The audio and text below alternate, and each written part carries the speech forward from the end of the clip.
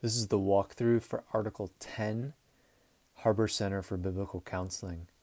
You can find that on page 38. There's a lot of pink and red ink here, but it mostly has to do with editing grammar and terms, with removing some redundant language, and that standardized language that we now have for nominating process and reference to the nominations article. One thing that we do here in section B on the role of the director of HCB is clarify that a director must be an elder, not necessarily a pastor.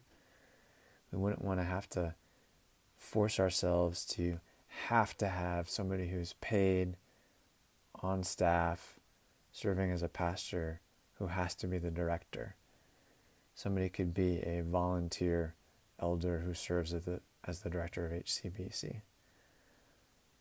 And then we want to do away with section C on the HCBC committee. The HCBC committee is an example of a ministry team that served a particular purpose for an established period of time to get us to a soft launch.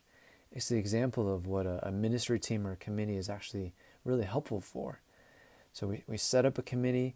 They do the hard labor up front to get all the administrative, logistical things set up, envision what the counseling ministry looks like, get us to the soft launch. And then, in God's grace, the church called me to come and pastor. I step in and serve in the role of director of HCB and oversee things. Kara Kaler is on staff with us. She provides assistance with logistics and administration. She does biblical counseling as well. And really, Kara and I take it and we run with it. And the HCBC committee can dissolve now. And those folks who were serving, Matt and Kirk, they're freed up to go and serve in other areas. So those are the changes when it comes to Article 10 on the Harbor Center for Biblical Counseling.